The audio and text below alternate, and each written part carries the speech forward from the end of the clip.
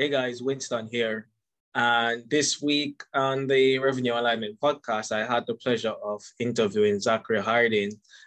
He and we sat down and we had a conversation for almost 2 hours. So one of the things I was thinking is rather than really cutting down this episode to try and fit it into one episode, I decided to do a part one and a part two because Zachary dropped so much value, so many golden nuggets in this episode that I didn't want to cut out anything. So what we're going to do is I'm going to show part one this week, and then I'll have the follow-up to part two next week.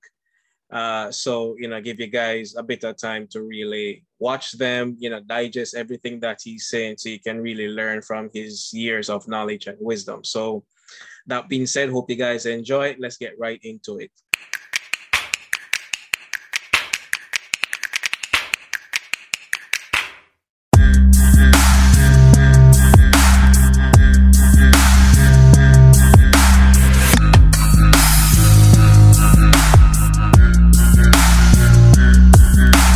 Good morning, good afternoon, good evening, good night, depending on where you are, what time you are listening to this. My name is Winston, and this is another episode of the Revenue Alignment podcast.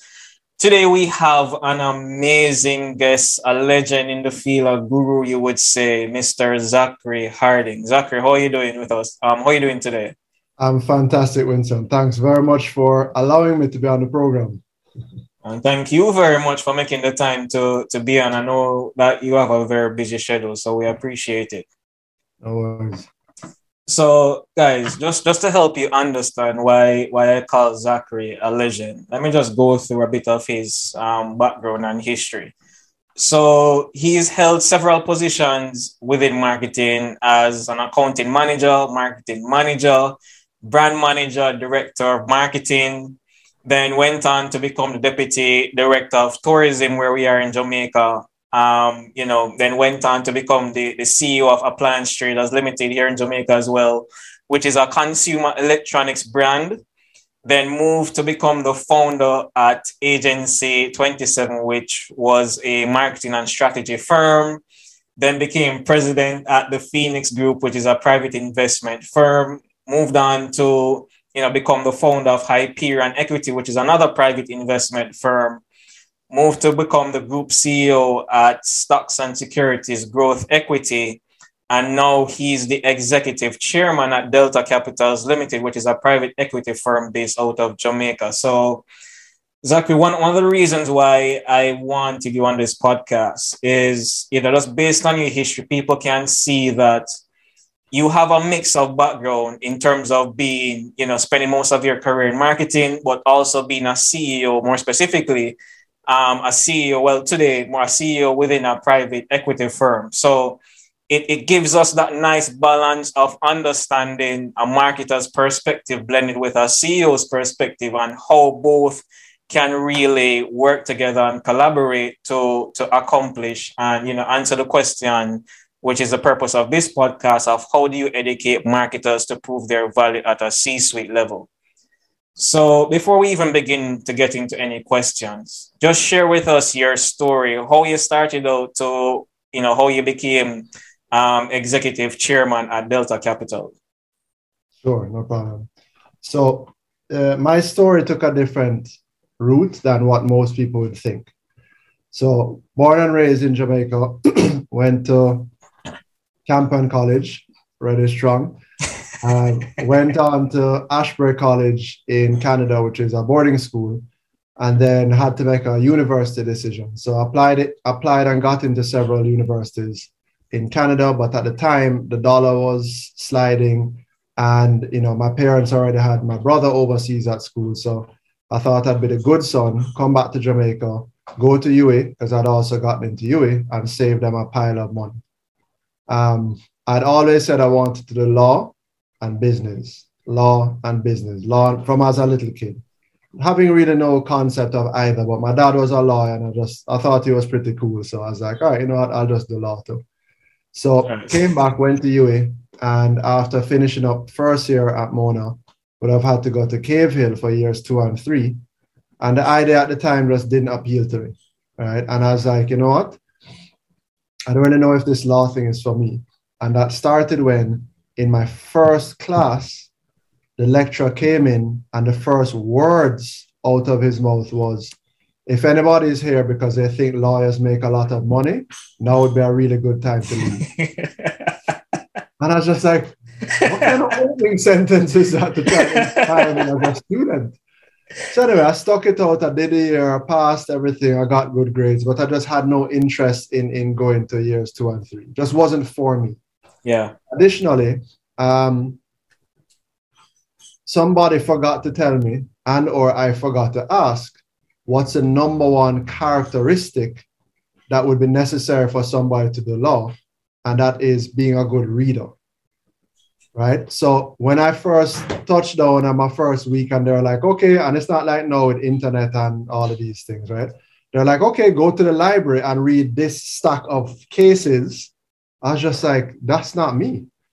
Because even though in CXC I got a 1 in literature, the biggest book I ever read was a book called Odali's Choice, which was about 35 pages long. I'm just not a reader. I just don't read a lot of stuff like that. And if I'm reading anything, it's more like an instructions manual, right? I don't read novels or anything like that. I like reading business books though. So anyway, I left. Moral of the story. It wasn't for me. I had to do something for myself. At the time, I said, you know what? Let me start having some parties, because I thought it was a kind of a good business model. Plus, as a party guy, I like to go out a lot, and I wanted to improve on what I was seeing. And that's an important part of the theme, because that's what I've done throughout a lot of my career. Is I've seen something and then I've innovated and renovated to try and make it better, and connected it with something else to try and make it bigger. So I started having parties. Didn't like how some of the DJs played. So I'm like, you know what? I need to learn how to DJ. So then I started to learn how to DJ, and I became a DJ.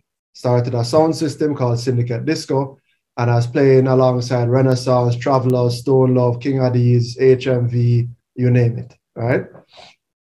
Then I had to get a regular day job because I got married young. So I got married at 21 with our first child, and the DJing thing alone wasn't enough.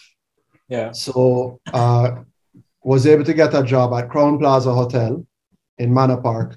And my first job, I was a bellman carrying people's bags. These things are all going to tie back in. Right? So I'm a bellman carrying people's bags. And then a relative said, hey, you know what? There's an opening at an advertising agency for an assistant to the vice president.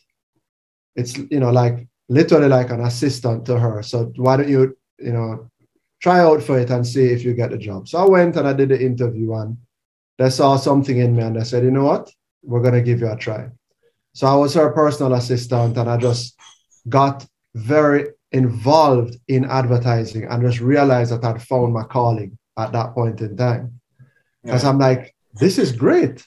I can work with the creative team to develop logos and campaigns, and I can work with the media team to buy advertising, and then I can. So it was really fascinating for me, and I really literally worked from the male room, come right up, right, or the female room keep it gender neutral, come right up.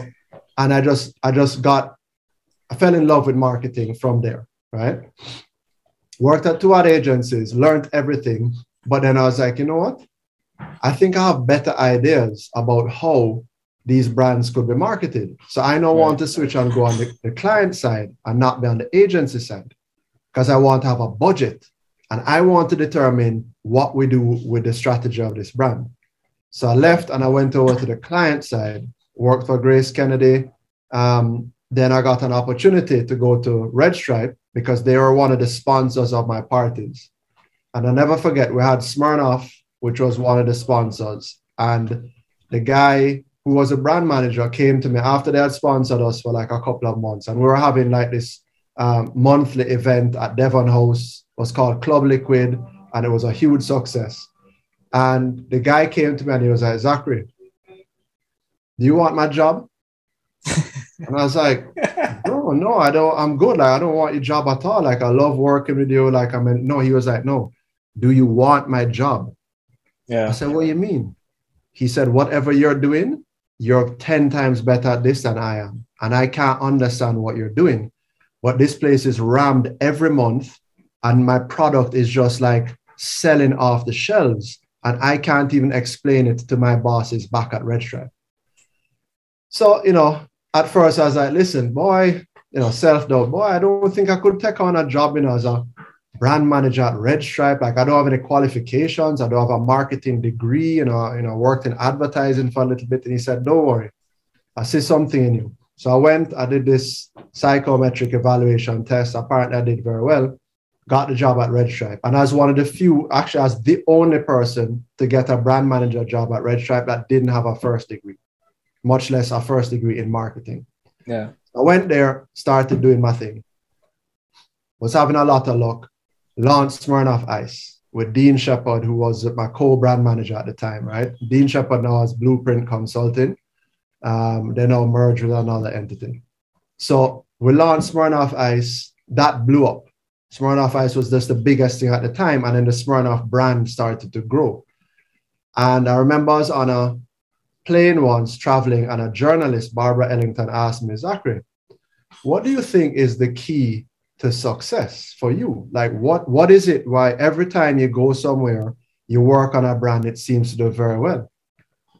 And I thought about it and I was like, you know what? It's actually from being a DJ. So she was like, what? Being a DJ? Like that makes no sense. I don't understand. And I'm literally thinking about it on the fly. So I'm like, well, as a DJ, what I'm really doing is I'm reading the crowd or the target market to deliver a product, which is the next song, elicit some kind of buy-in or purchase decision, which is to dance or put your hands in the air or sing out or bust a gunshot for a forward or whatever the case is. So I'm like, it's from doing that over and over and over throughout the years that I've learned how to read an audience and how to almost forecast what's the next thing that they're going to want. Right. So I always attribute a lot of my marketing success to my DJing because they're very, very similar. Went to Wisynco, head of marketing there, worked on brands such as Water, WATA. When I got there, Water was like some poor man's ghetto water from Riverton City with some chlorine tablets. That was a perception. Yeah. And worked with a team there. And within 1 year, we were the #1 bottled water brand in Jamaica. Mm. Also worked on bigger soft drinks, which at the time too was considered like, that's a like a cheap, imitation of DNG. Of DNG, yeah. Worked with the team. And then within a 2-year period, we were on par in terms of sales with DNG. And I think Bigger now outsells DNG, if I'm not mistaken. Yeah, they do. And also, one of my favorite brands and brand stories is Ocean Spray, which was really the reason why I went to Wisynco. Because I said, this brand has a ton of potential, but I don't think they're positioning it properly in the marketplace. So when I got there, worked with the team, and I have a bit of a proprietary process that I've developed over the years. And so I worked with the team and carried them through that process. We applied it. It's called Oracle, which stands for Objective, Research, Consumer Insights, Learnings, and then Execution. We can talk about that after. So that's a process that I use marketing-wise for everything that I've worked on. And so when I got to Wisynco, Ocean Spray was doing about 150,000 cases a year. And they'd been in the market for like the last 15 years.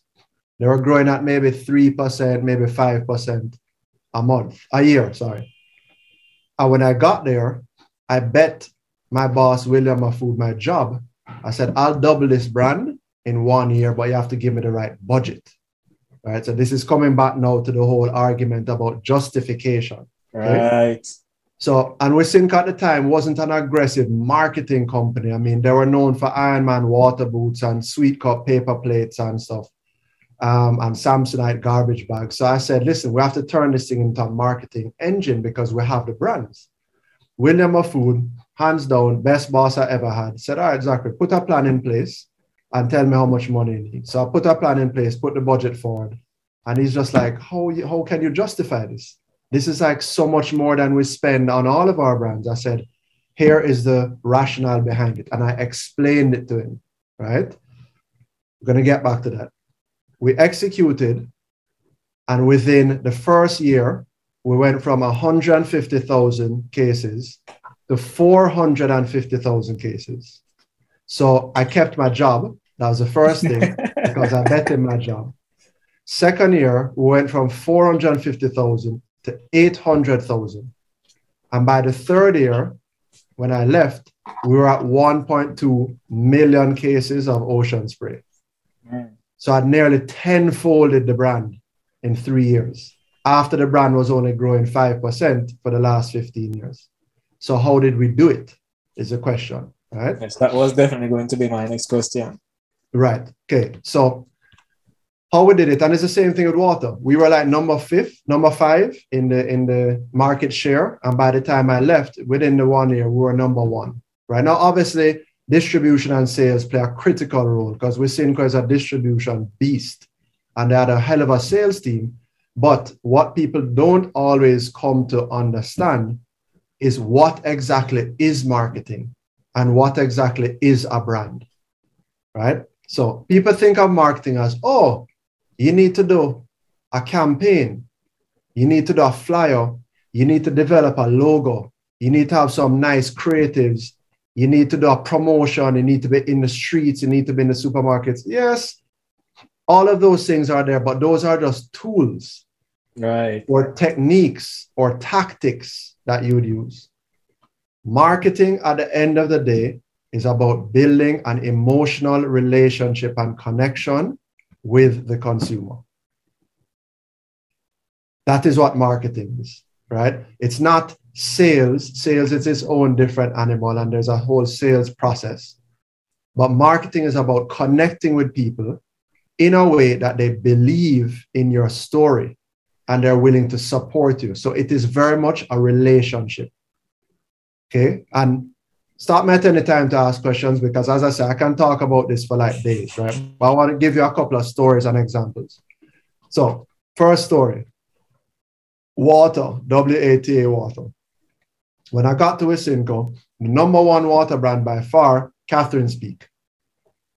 They had another brand called Cool Runnings, and they had a couple of other brands, and we were number 5. So this is water. Even when I first heard about water and people drinking bottled water, I'm like, this is the dumbest idea ever. Why don't you just put air in a bottle and sell them air? I mean, I grew up in Jamaica, play football, you drink water out of the pipe. How can you bottle water? I used to have that same perception as well. But it made no sense. No sense. So I have to create value, right? So I said, well, what can we do to be different? So I said, all right, cool. Well, water, hydration, sports for me, because you're going to hit a large target market with sports, right? Yeah. Okay. So what's the number 1 sport in Jamaica that involves the most people? Football. Football, right. Right? All right, cool. So then we have to attach ourselves to football. We couldn't get schoolboy football at the time because it was owned by Pepsi. And then the what we'd call Alberga or Milo Cup at the time, prep school and primary school, it was kind of too small, and those weren't really the people buying the products. It was their parents. So we said, all right, well, the place where we have to go is National Premier League and national team, JFF. So we met with both of them, negotiated. To put it in context at the time, Ray and Nephew was spending 100 million Jamaican dollars to sponsor the National Premier League. It used to be the Ray and Nephew National Premier League, right? So we came in and we said, all right, we want to get on board too. Obviously, we don't have $100 million, but here's what we want to do differently. Instead of cutting checks to the clubs, because there were 12 clubs, so instead of cutting a check for like $8,000 to each club, we said we don't want to limit, $8 million. We don't want to limit the clubs to just being able to earn $8 million. So why don't we work together? If the clubs can help us to sell more water, I'll give every club $1 per bottle of water sold in their community. All right, cool. But then how are you going to differentiate? Because, water is one water. So I said, all right, cool. We met different labels. So we did what we could do with the brands, which is we had control over the labels. The product was still the same product, but we made a Arnett Gardens water, Tivoli Gardens water, Waterhouse Water, Harborview Water, Reno Water, Portmore United Water. And remember, these are all inner city communities with big followings that go to football matches. Right. So what do you think ended up happening? In Arnett Gardens, a man just say, yo, no water can sell down there except for WATA water. Because every bottle that we sell at $1 is going back to the club. Winston, within 1 month, every single other brand of bottled water could not be found in any of those 12 communities. Just WATA water, right? So within 1 year of the Premier League sponsorship, water became the #1 bottled water brand in Jamaica and was recognized on par with Ray and Nephew as the sponsor of the National Premier League. Yet we were spending 10% of what their budget was. I don't think they were very happy with me, right? So that's a water story. And we developed all of the creatives around it. We had a TV ad which showed people in their colors and so. But the insight out of it is Jamaicans are loyal to brands that are loyal to them and their communities. Yeah. Right. And before you even jump to the next story, Zachary, because just from this one story, there are so many things I want to unpack that I had to take a pen and paper and write down everything.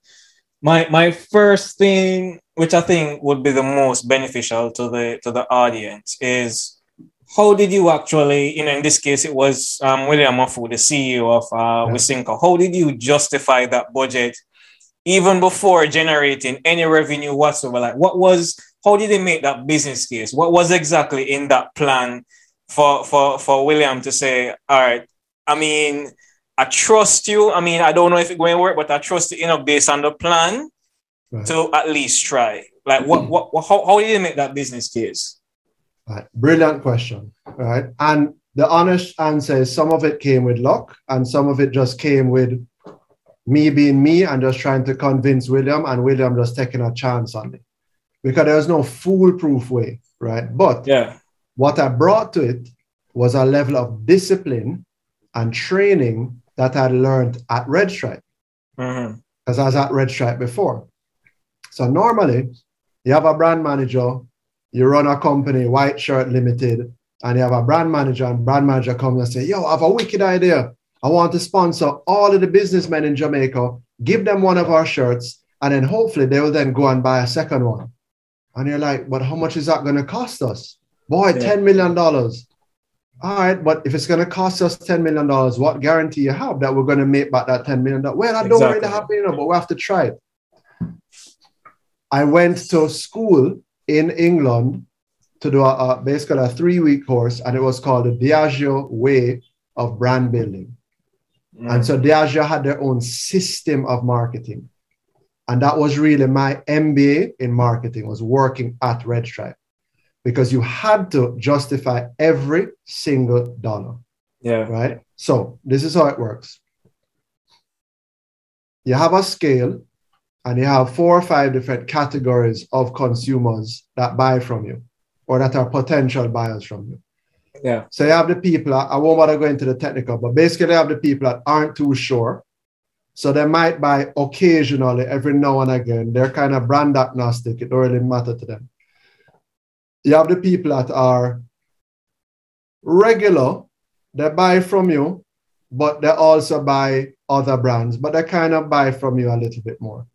Then you have some people that you're their preferred brand. They'll always choose you once you're available. And then you have another category called staunch, which is they only purchase your brand, nothing else. A man just, him not wearing nothing but Adidas. That's just his brand. It don't matter what you do. A man him just voting for PNP no matter what. Him just staunch. That's his thing, right? Those people, you can't really do anything to change them. You have to have like a disaster with your brand to change them. So you focus on all of the spectrums. And then what we did is we had a calculation of the volume of sales per category. So the sometime people bought from you, I'm just making it up, once a year. Right. The somewhat regulars buy once a month. The very regulars buy once a week, and the staunch buying from you once every day. If you put that in a spreadsheet and you say, okay, all of that adds up to, 150,000 cases in the case of ocean spray, and I need to get to 200,000 cases, who do I move up along that scale to give me the volumes that I need? So that way you're tying an actual description of a person and their interaction with your brand to their purchase patterns to volume targets at the end of the day. So going through that process, I was able to say, all right, cool, you know what? I just need my staunches to buy one more bottle a week. They already know buy one bottle a day. Right. So I need them to buy one more bottle a week. So that's 52 more bottles for the year that they're going to buy. And I can do the math on how much sales that's going to result in. The people that buy once a month, I need to get them to buy twice a month. So that's now 12 more incremental bottles. So I've gone 52 and I've gone 12 more incremental bottles. That's 64. The people that buy every now and again, but not really, I need them to buy once every 2 months. So that's 6. So that's now 64 and 6, that's 70. And then the people that don't buy really much at all, I need them to buy once a year, right? So that's 12. So that's 70 plus 12, that's 82. I've now mathematically figured out how I'm going to move to 82 incremental bottles per customer or per target group for my cohort of for every 4 people. And I can tell you what that works out to in terms of a dollar value. So if I can now deliver those 82 or whatever the number of product sales, and each bottle costs $10, then I know I can deliver $820. And if it costs me $500 for the cost of sales of the product, then I know I can have an additional $320, right? That way, I can then come to you and say, give me $320 per whatever for my marketing budget, because if I do this and I achieve these sales, we'd be no worse off. I can now tell you exactly how much additional money these sales would generate. Then if you give me that money and I deliver, then at best or worst case, we're still breaking even, but I've now delivered more sales volume, right? And then there's what you call a decay effect. So if I do that once for 1 year and everybody, gets up the scale, if I do no marketing for the next year, those sales are not going to disappear, because you used to do one a day and now you're doing one every day, but one additional bottle a month. Maybe you do one additional bottle every half month, or maybe you love the product and then now you're doing 2 additional bottles every month. So it was ramp back down a little bit, but I'll still have more sales next year than I did the year before. Yeah. And then what am I delivering? Incremental margins. Because for every bottle, there's margin that is being made. And so now I can mathematically show you how I spent the money, how sales went up, how margins increased, the impact that it had on profit, and therefore, if we're better off or not from a bottom line position. Listen, I was trying to hold back from jumping in as you're going through this, because I was so excited by that breakdown. And what I love, and you said something, and I was like, yes, is that too often the reason why most marketers fail to really prove the value of marketing is because they're asking for budget, and they just want to throw it at a campaign without any sort of like process or data to show, well, if I invest in this, how am I going to generate at least a break-even ROI or net positive ROI? Really? And that's the piece that most marketers are missing, using that data to quantify and justify the spend. You just said the magic word. I love that story. Just said the magic word, right? And that's exactly where I was going to next, which is data. I don't consider myself a marketer, right? Because it has a connotation of, you just like to spend money and you like to go out there and you like to make a bunch of noise. But who really knows if what you're doing makes sense? No, I don't consider myself a marketer. I consider myself a social scientist, right? Because everything that we're doing comes back to people. Right. I'm not selling bottles of red stripe beer to robots or animals. I'm selling it to people. Therefore, I have to understand the people that I'm trying to sell it to. And so I now need to gather the data around that target market to better understand them so that I can position the product in a way that makes sense for them. So this now comes back to my Oracle model, which I mentioned to you. And this is a whole day's class in and of itself, right? So I'm gonna try do it in like a 60 seconds, right? Okay. Foolproof process, Oracle. First thing is objective. What are we trying to achieve? You have to start with a plan. Some people don't start with a plan. If you don't have a plan, you can't measure against it. So you don't know whether you're even successful or not. Yeah. Right? So first thing is, what's the objective? And you could have objectives phrased in different ways. So many times, the way that I phrase the objective is really, how can I convince Winston that the white shirts that I'm making are the best white shirts that he could buy for his job? As opposed to, how can I convince Winston to buy my shirt? Right. We don't get there yet. How can Winston buy my shirt if it's not the right shirt for him? Maybe he just likes wearing black. So I'm trying to position something that he doesn't want. So I first have to define my target market, going back to the DJing, reading the target market, know who you're playing to. If you're trying to get a forward, are you playing to the Liquor Badman group in the corner? Or you're trying to play some broke-out songs to the girls so that some whining and thing can go on, so that the man them get more excited, know who you're targeting. Right?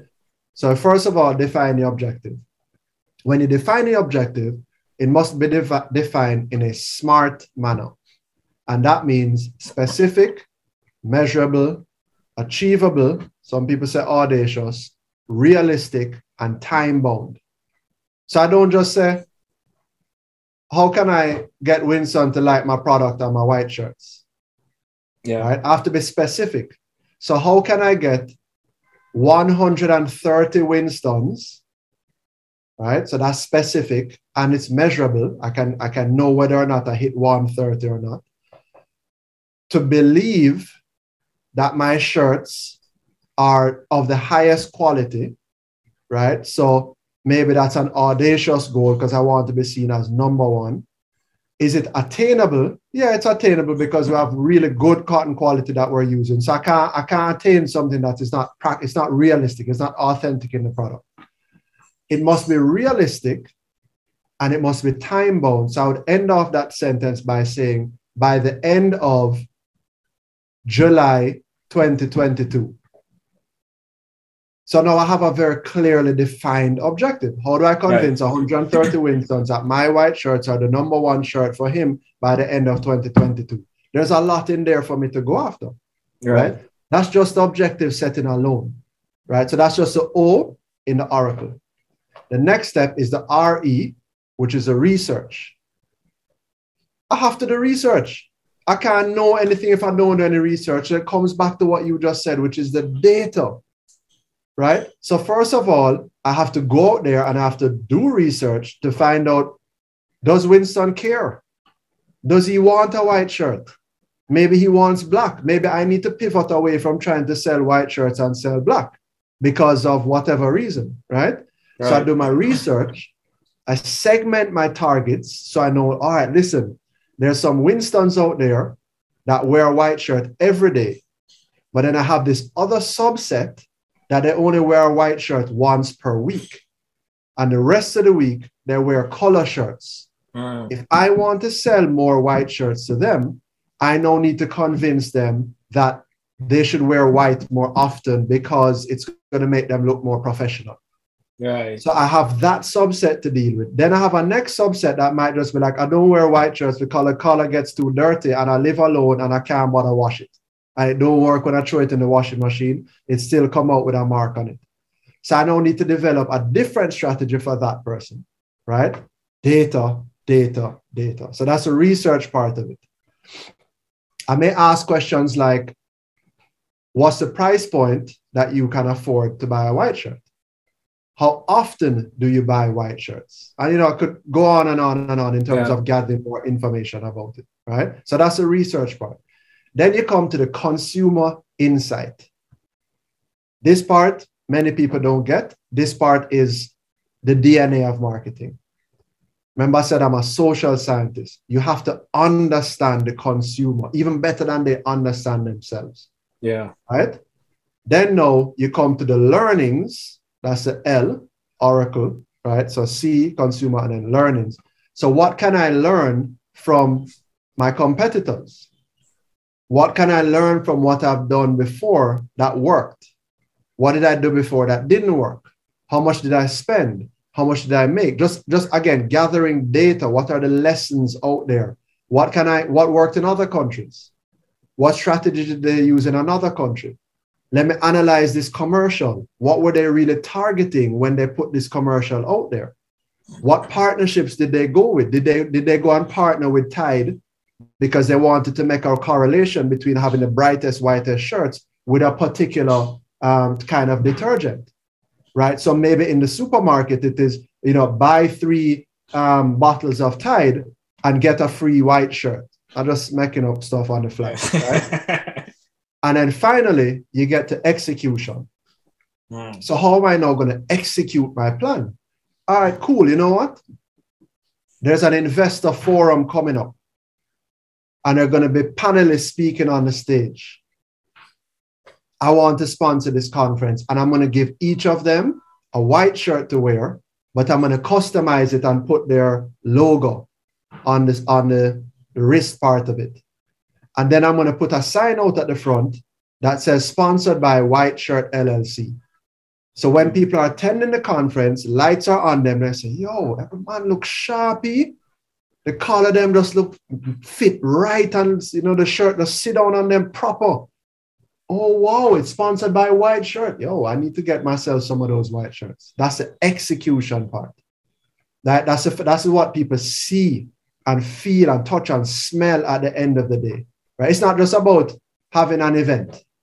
It has to be an immersive, experiential thing because ultimately you're trying to build an emotional connection with the consumer. Right? So that's a process. And then with that process now, I was able to go to William and said, this is my plan. I have a plan. This is who I'm going to target. This is how I've segmented the target. This is who I think is going to buy X amount of bottles more per person, per month period, per year. When you add them all up, we're going to move from 150,000 cases to, 1 or 200,000 cases. So that would be 50 on 150. So that would be a 30% increase in sales. If I'm able to get to an additional 50,000 cases, each case sells for $1,000. So I work out that math and I say, whatever the math works out to be, $50 million. I want to that, but then of that, the margin is really 20%. So I'll be making you an extra $10 million in net margin. Give me $5 million out of that. So I can justify it because I have a plan in place. And then you have to try it, see what works, see what doesn't work.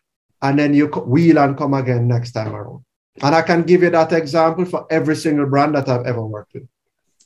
Yeah, but I think, Zachary, I'm so glad you broke that down even without me having to prompt you or ask you a question around it. Because, and this is for the audience, I want you guys to really pay attention to how he's explaining his entire marketing process, marketing plan. It's not focused around, well, we want to do this campaign because it will raise brand awareness. Because, and I don't know if you've seen this, Zachary. I mean, I've seen it. I can even attest to back in the day, I used to have this same mindset. But I forced myself out of it where, as marketers, we often don't like to be accountable to a specific metric. Yeah. Because then if we fail to accomplish or achieve that metric or goal, whatever the case may be, then it makes us look, I guess you could call it incompetent, or that we're unable to do our jobs, and the potential of being fired comes into play. Right. But it's very important, because it's more likely that you can get someone at a CEO level or a C-suite level to buy into what you're doing, because how their brain work is based on numbers, based on data, based on ROI. Because they see marketing as an investment. It's not a pet project where, if you lose the money, oh, well, we did it and we had fun, so we can move on to the next thing. No. But a follow-up question I definitely want to have based on what you said is that whole aspect of the research and consumer insights, which I found very interesting. Because one of the things I found is that marketers, they tend to skip past that part. I don't know why, because it's something that I love doing for one, and I can't see myself putting together any sort of plan and strategy unless I have a conversation with the consumer, the customer. So why do you think that is? And by the way, this isn't limited to Jamaica. This is not a Jamaica thing. It's a marketer thing worldwide. Why do you think marketers tend to skip that part, which is probably the most important part? Never really thought about it before, to be honest with you. I think what comes to mind for me is a lot of the people that are in marketing are coming at it from a theoretical standpoint. So they went to university, they got a degree in marketing. And so they're kind of trained and programmed to just say, oh, well, I'm a marketer. This is what I'm going to build out a plan, and I'm going to spend some money on TV, radio, internet, blah, blah. But they're not necessarily social scientists. You have to care about people. You have to really understand people, because you have some people that are the greatest marketers in the world, and they don't have no degree in marketing, but they have an intuition that they can read the market and know what is it that people want, and then develop a product and then deliver to them what they want, right? So first of all, what is the purpose of being in business? So some people just be like, all right, cool, well, I'm in business to make a profit. Okay, fine, cool. We get that. We can wrap my head around that. How do you make a profit? Well, I just sell product to people and I charge them more than it costs me. All right, cool. How are you going to convince people to buy it at that? So they don't necessarily take it through the whole process. Now, the real objective of being in business to make a profit is to sell as much product as possible to as many people as possible, as often as you can, and at the right price. Okay? That's 4 different things that I just said a while ago. So to sell as much product as possible, okay, fine, there's a lot in there. You have to first of all define the product. And as much product as possible. You can't, if you're in Jamaica and there's 3 million people in Jamaica, you can't sell 3 million Mercedes-Benz. So how much is that as possible? Your range for what's possible might be 1,000, because that might be what the addressable market is, and the people and the potential people that have the funds that could buy a high-end luxury car. And you're competing with BMW, you're competing with Audi, you're competing with Porsche, you're competing with people that already have a car, so they don't necessarily need a car. You have to break that down, right? So as much product as possible to as many people as possible, right? Again, defining who could a potential target be, right? Is there now a low-end Mercedes-Benz that could operate as a taxi? Maybe, just broaden the market, because in some countries, Benz have taxis, right? As often as possible.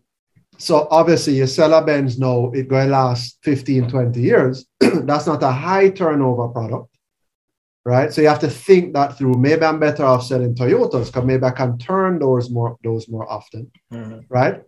At the highest price possible. I'm going to repeat that one. At the highest price possible. No, the highest price possible doesn't mean a high price. It's the highest possible price. Right. So the highest possible price I may be able to sell a bottle of water for is $150. Mm-hmm. So if I've priced a bottle at $500, I'm just not going to sell very many because it's just out of whack with what people are potentially willing to buy a bottle of water for, right? So just in those four things alone, you're defining, you're segmenting, and then you can get several data points around that. Now, maybe one of the reasons, going back to the question, why people don't think that way is because they're not breaking it down to a personal level. Right? I'll give you a quick story, and I have stories for days. Ocean spray. Yeah. Right? Came back to ocean spray. The global manager for ocean spray came to Wisynco, and I asked her a question. I said, remember we're talking now about people and connecting with people and the consumer, and I'm a social scientist. So I said to her, what's the global positioning of ocean spray? Like, who is this product for? You know, like what's the right target person for this product? Like, you know, she said, oh, that's very easy to answer. We have a very clear strategy globally. I said, okay, tell me. She said, ocean spray is for women primarily between the ages of 18 to 24 years old who are in their first job or are in college and are becoming sexually active and are at risk of getting a urinary tract infection. This is good. So what are you talking about? That is the least sexy brand proposition I've ever heard in my life. I said, that can't work here in Jamaica. Maybe that works in Manhattan. Maybe it works in Paris, or that now work here. So, right? So I had to then try and say, well, let me now find the right insight for this product that can connect with people in Jamaica. Went through my process, oracled it out with my team, did a bunch of research, right? Got the data back in, read the research, distilled it, and came up with a new insight. And the new insight was, and it's going to sound really plain, and I'm going to break it down. The new insight was, Jamaican consumers want to live healthier lifestyles. They do this by incorporating healthy habits into their existing routine. Yeah. Okay. May not sound too complicated, but let's break it down. Jamaican consumers, not the world, not the Manhattan consumers, not the Paris consumers. I don't business with them. I'm not selling ocean spray in Paris, right? Jamaican consumers want to live healthier lifestyles. Right. Okay. There's a movement at that time towards wellness and health and being healthy and fit and stuff. So that's an important thing because ocean spray has the credentials to be seen as a healthier option to other things like soda. Mm. So how do the consumers do this? This is a critical thing. They incorporate healthier habits into their existing routine. Okay, so let's backtrack that. Existing routine. They have a routine. They wake up every day, they do the same thing every week. So I need to infiltrate their existing routine. I need to incorporate my product into their existing routine because then that way they'll see it as living a healthier lifestyle because I'm now embedded into their existing routine. Okay, so what's their existing routine? All right, well, people drink liquor. Lots of people drink liquor. Okay, cool. So do I want to position my product as something that is good for urinary tract infections? So that if Winston is out at a party with his cup, flossing with an ocean spray, people are going to say, yo, that man never used the ocean spray. For urinary tract infection. That makes no sense, right? So I have to reposition it now to say, this product has healthy attributes. It's not just for UTIs. It's just healthier for you. So we say, okay, what's the number one consumed alcohol product per volume nationally? White rum. Yeah. Okay? Okay, you can't do anything with red stripe anyway. You can't have a red stripe on ocean. Okay, so white rum. All right. So does it pair well with white rum? Yes, it actually does. It's an amazing drink. We tested it ourselves. It tastes really damn good. Okay, where's white rum primarily sold? In the root bars. You know, countryside, road shop, downtown, wherever in the city. That's where white rum is. The volume of sales are sold. Again, going back to the data, we did the research. We know whether. All right, so let's create a drink mixing cranberry juice with white rum. It had never been done before anywhere in the world. You don't drink ocean spray with white rum. You don't drink a healthy drink with liquor. Exactly. And not just that, but if you do, it's vodka cranberry. Oh, yeah. Not white rum cranberry. So there is precedent for mixing a healthy drink with liquor, but they weren't mixing it with vodka because ocean spray was healthy. It's just because it was a good taste.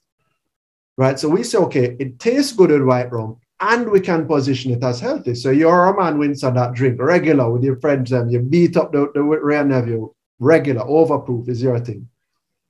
When you're in the bars, what do you drink it with? Pepsi. Yeah. And milk, right? That's what people drink. I know you might not know about the milk part, right? But that's what people drink. In the countryside, is white rum, is rare navy and milk. That's what they drink. Or if it's not that, then they drink it with Pepsi. So we create this drink. It's called a Berry Buster. We start to promote events with it. And we take it as so we go in the root bars and we do promotions and we say, yo, just mix away rare navy with this ocean spray drink. And people drink it and they're like, oh, it tastes good still. I say, yeah, and guess what? It's actually good for your digestive system and for your urinary tract and all that type of stuff. So, you know, it make you more potent and virile and all of these things. And so if you're going to drink your whites, just beat it with some cranberry juice, can help to clean out the system and get rid of toxins. Yeah. That makes sense because I already know it's not too healthy for me to be drinking it with all of this sugary soda. So let me at least chase it with some. So if I'm going to do something unhealthy, remember the insight, Jamaican consumers want to live healthier lifestyles. They do this by incorporating healthy habits into their existing routine.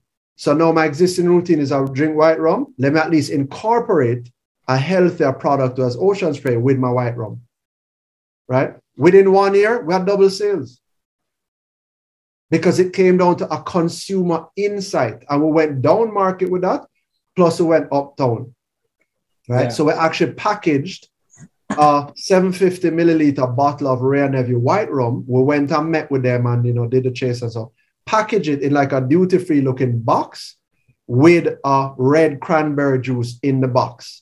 And call it Berry Buster and put it in a box and put it on the supermarket shelf. So people are like, yo, this thing is legit. Brilliant. I saw the packaging, like it's in the supermarket shelf together, right? Long story to prove the point that consumer insight is everything because we moved people away from thinking that ocean spray was primarily for women. Boom, we kicked that out and got rid of that. It's for everybody. Right? Not women alone. And plus men are a large cohort of the marketplace, right? So moved away from that to healthy habits, incorporating existing routine. What do? They drink white rum, they drink it in the bars, we create a drink, we mix it together, we sponsor parties. 1 year, 150,000 cases to 450,000 cases. Wow. Listen, I think this is going to need to be a 2-part episode in terms of for the audience listening, because guys, I haven't even gotten to my actual questions as yet. We're just talking and I'm just flowing with Zachary and just asking follow-up questions based on what he's talking about. But I mean, I personally don't mind because you're dropping so much value, Zachary. I mean, I love every second of it. All right, guys, as I said, that was part 1. Next week, I'm going to bring part 2 to you. So, hope you guys enjoy this episode. Take care. And until next week, all the best. This has been the Revenue Alignment Podcast. Join us next week where we have more amazing content to help you demonstrate, communicate, and prove your value at the C-suite level. I'm Winston, your host, and this is a wrap.